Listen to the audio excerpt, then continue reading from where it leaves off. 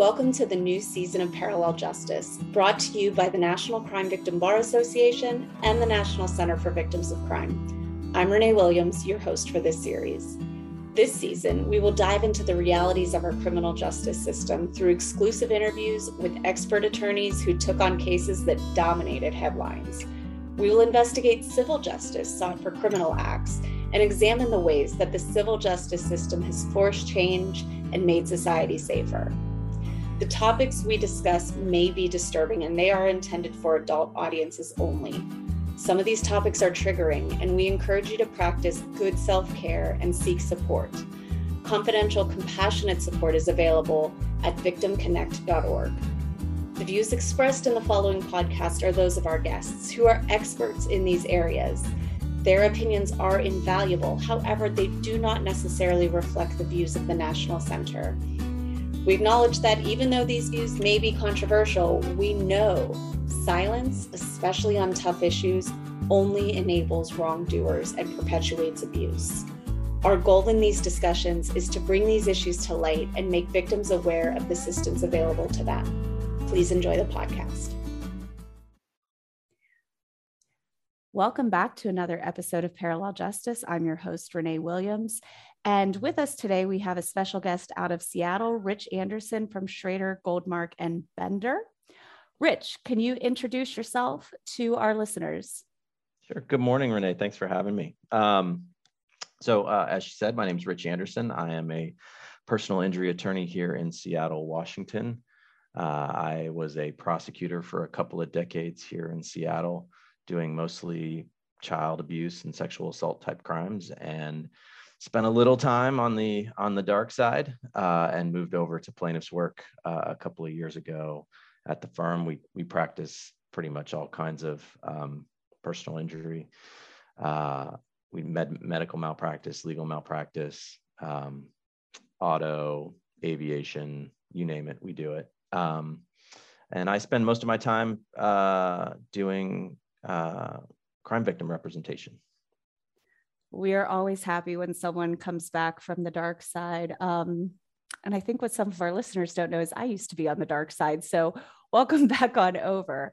It wasn't that dark. I worked for the county defending the county against lawsuits. And the county's self-insured, so we didn't have, and because we represent the people that are suing us, in theory, we were obligated to actually treat them well and fairly. So it wasn't too bad.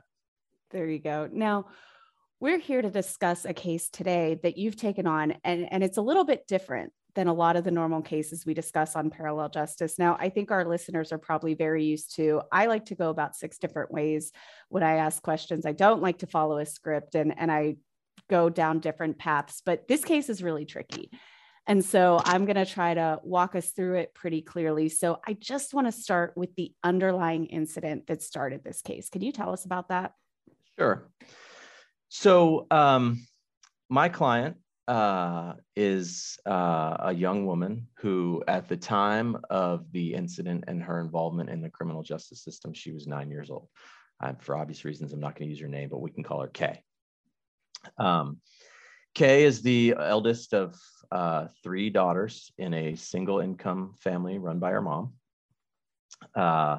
Her mom's a nurse, and as you can imagine, raising 3 young kids while working part-time on your own, her mom was concerned that Kay wasn't really getting all the attention that she deserved and that she needed, and for obvious reasons, she reached out for help to see what she could do to sort of support Kay's needs. And she signed Kay up for a chaperone or a big brother, big sister, in this case, a big sister, with the Big Brother, Big Sisters program, which is all over the country. On their very first outing in April of 2016, they went to one of our local parks.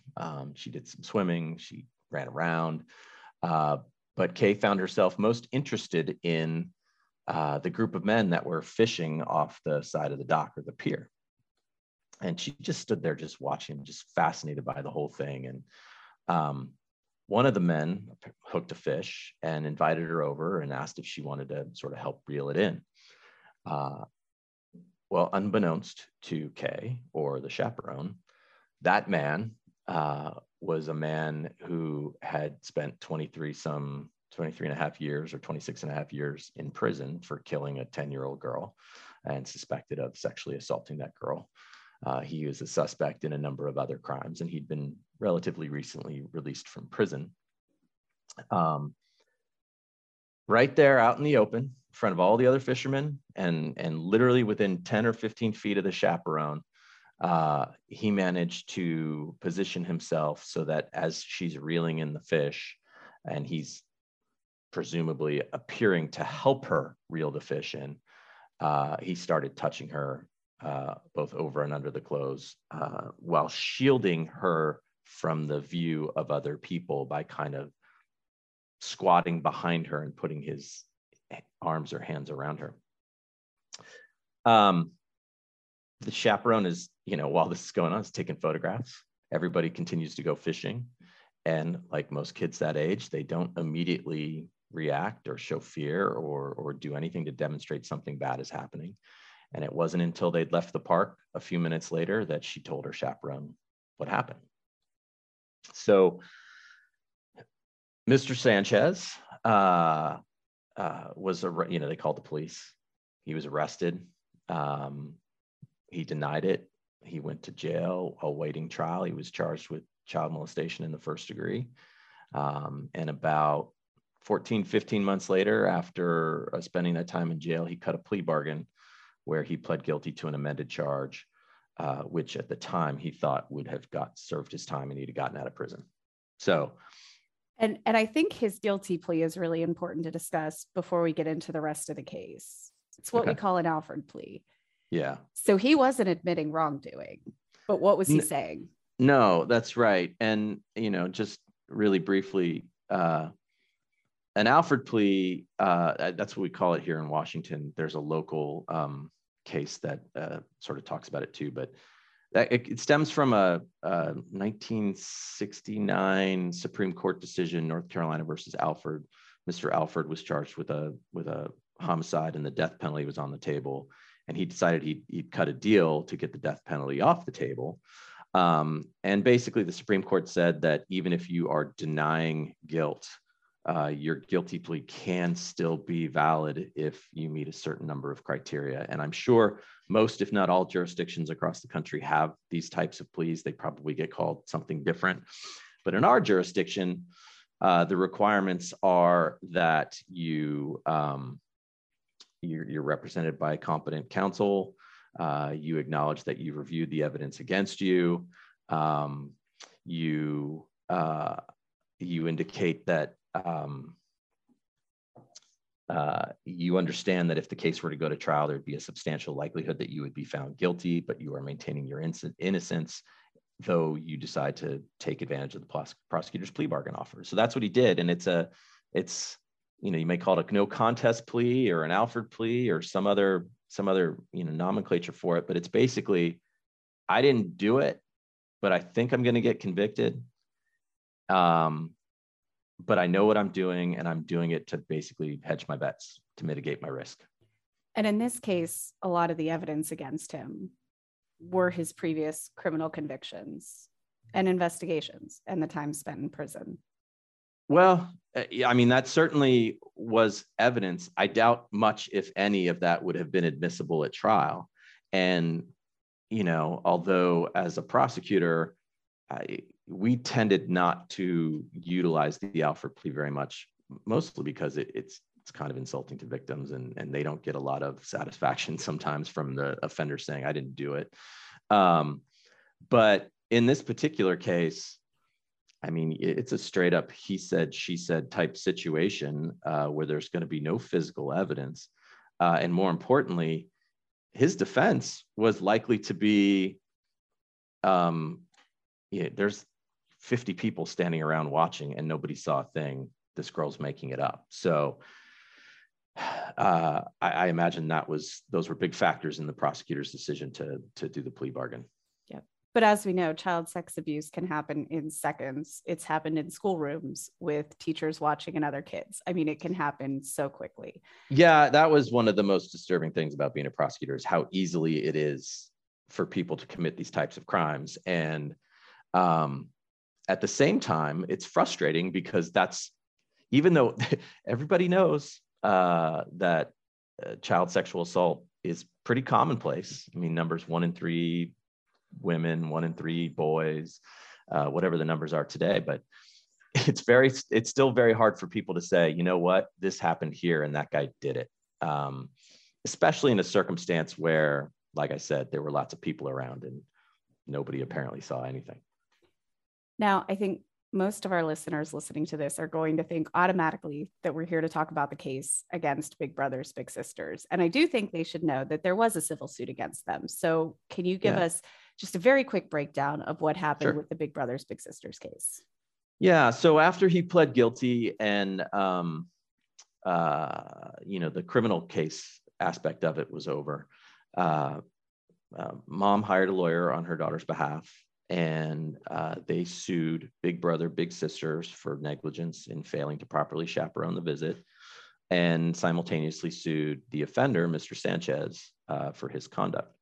There was standard litigation practice back and forth for some time, but ultimately a settlement was reached between the plaintiff and Big Brother Big Sister for a relatively nominal amount. And that portion of the case was dismissed after the settlement. After they settled with Big Brother Big Sister, the plaintiff moved to dismiss the lawsuit against the individual defendant, and he objected to the dismissal. And he filed a counterclaim for defamation and various other privacy type claims in Washington. Now, I want to be clear, just before we move on from Big Brother Big Sister, they were sued. There are inherent risks to letting your kids go with a mentor. But in general, BBS does do an outstanding job, and they really provide invaluable services to kids who really need help. But it's important to point out that we also must always be vigilant. Now, you mentioned the attorneys that your client originally retained, which were not you, right, also filed the case against the perpetrator. And we talk a lot about when to file a case against a perpetrator, and usually attorneys don't do it. Why do you think they chose to do so here? And how bad did that decision turn out to be? That's a good question. That's a good question. And there are, I guess I would say this. It's hard for me to put myself in a position of another plaintiff's lawyer and sort of manufacture what they were thinking or so on and so forth. So, I'm a little hesitant to do that. But in my practice, like you said, we generally don't advise clients to sue the individual perpetrator. And there are reasons for that are unique to Washington, and there are reasons that are not. But some of the practical aspects of it is that oftentimes when you're doing it, you're pursuing somebody who's either incarcerated or soon to be incarcerated, or just doesn't have the assets that make it worthwhile for the individual to do it. There's some satisfaction in holding them accountable, but hopefully they've been held accountable already by the criminal justice system. And if that's the case, oftentimes there's very, very little financial incentive for a victim to pursue the individual offender. Because despite the Alford plea, he was in some ways here. Yeah. Handled by the criminal justice system. That's right. He spent over a year in jail. He, again, had to register as a sex offender. So there were consequences to him. And I should be more specific. One of those consequences was before he got out of jail, the state filed a sexually violent predator petition against him. In Washington, we have a civil commitment procedure for dangerous sexual offenders that civilly commits them based on a mental disease or defect and a likelihood of committing future sexual acts, where they go to a mental hospital for treatment in theory. And so the state filed that against him. And that's relevant because it comes important in sort of what happens next, but he never got out of jail. So the reason to sue him, the likelihood of him getting a job where you could garnish his wages or, you know, go after whatever, he just, there wasn't any money in it. So there was no reason to sue this guy, to be totally honest. I mean, I said I wasn't going to say it, but from my perspective, looking back now, it was a terrible decision. He didn't have any money. And more importantly, in Washington, and every jurisdiction is going to have some version of joint and several liability. But the case law in Washington in terms of joint and several liability and its impact for negligent actors and intentional actors is really confusing and very up in the air. And it's entirely possible that there's no joint and several liability. And so from a strategic standpoint of having a man who'd just gotten out of prison for murdering a little girl, possibly sexually assaulting her, sitting next to Big Brother, Big Sisters, who is a, you know, known all the way across the country as a really good organization that's trying to help kids. They didn't hire him. There was no negligent hiring. There was no. That's right. Yeah. That's exactly right. And to be honest, I don't think the case against Big Brothers Big Sisters was very good. I mean, there were a lot of people around. They didn't see anything either. I don't know what this woman was supposed to think, but in any event, you put those two people at a defense table and ask the jury to point the finger at who they think is at fault. What do you think the jury's going to do? The jury's going to point at Mr. Sanchez, and they're going to probably walk, you know, Big Brother, Big Sister. So I think there's a lot of reasons why suing the perpetrator in this case was really a poor decision, and they got punished for it. Well, and so this is where the case takes a turn that we're not used to, and we've never discussed on here. We've never had this happen. I hope no one's ever had this happen. My goodness, this perpetrator, who already has a pretty extensive criminal record for very violent acts, who has pled guilty, sues your client, not only refuses to let the claim be dropped, but sues your client. Yep. So how did you get involved, and can you talk us through that claim? Yeah. So, you know, it's interesting, and for various reasons, I have my suspicions, but not all the details are, you know, I can't represent them as 100% accurate. But basically, because this man was facing an indefinite civil commitment as a sexually violent predator, and because that's a quasi-criminal type proceeding, he's, you know, our law says he's entitled to counsel, paid for at the state's expense. So he basically got public defenders to represent him in that proceeding. Well, it's my belief, and there's a lot of evidence to support it, that his public defender was ghostwriting his objections to the dismissal of the civil suit and his initial counterclaims for defamation. And my belief is the public defender thought that they could undermine the guilty plea in my client's case in order to collaterally attack the basis for the sexually violent predator proceeding. And not to mention, just to, you know, really put the squeeze on my client and try to chill her testimony in the sexually violent predator proceeding, or maybe just to get discovery, use the civil case as a method of discovery and bypass the prosecutors in the commitment proceeding. So, you know, whatever the reasons were, it was fairly obvious that there was something in Mr. Sanchez's head, or in the head of his attorneys, that it was to his advantage to maintain the civil lawsuit involving my client, with the offender as the plaintiff and my 9-year-old as a defendant, in order to effectuate his purposes in the other proceeding. And that's where, that's the part that really upsets me, because her lawyers After they moved to dismiss the civil lawsuit, and unsuccessfully, and were now finding themselves representing a victim who was now a defendant in a proceeding, decided to withdraw, because at that point they had collected their fee for the Big Brothers Big Sisters case, and the client didn't have any money to pay for representation on an hourly basis, so they dumped her, leaving this mother and her 9-year-old with a lawsuit where they're a defendant.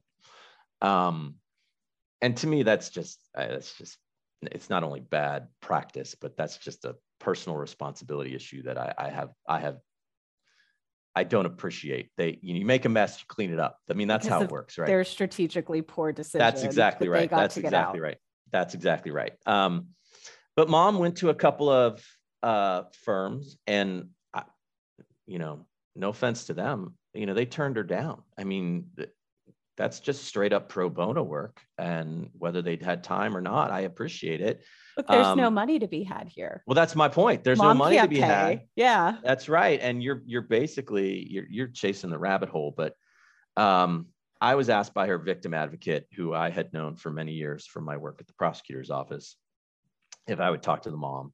And I talked to the mom, and I heard the story. And not only did the mom's story break my heart, but I got really mad at the lawyers that dumped her. And so I don't have really good reasons for taking the case, other than, she caught me on a good day, and I was too young in terms of my experience in the plaintiff's bar to recognize a money pit or whatever you call it.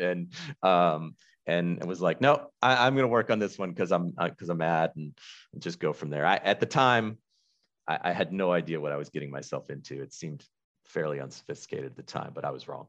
Well, you took the case because you're a damn good attorney and a better human. And to be fair, I don't think the most experienced plaintiff's attorney would see where this case was going to go. And with a teaser like that, I am sad to say that is all the time we have for today. But next week, Rich is going to join us again, and we're going to have a chat about exactly what happened in this case. And I promise you are not going to want to miss this episode. Rich Anderson, thanks again for joining us. We're going to talk to you next week. And thank you to all of our listeners for tuning in to another episode of Parallel Justice. Make sure you don't miss the exciting conclusion of this one. Thank you for joining us for this conversation. If you have questions about your rights after what you just heard, please visit us at victimsofcrime.org. This podcast was created by the National Center for Victims of Crime in partnership with our center and affiliate, the National Crime Victim Bar Association, which is the nation's first professional association of attorneys and expert witnesses dedicating to helping victims seek justice through the civil system. If you need a civil attorney, you can request one at victimbar.org. Parallel Justice is hosted by Renee Williams, edited by Cameron Saylor, and produced by Deidre Watford. Thank you again for joining us. Please tune in next week.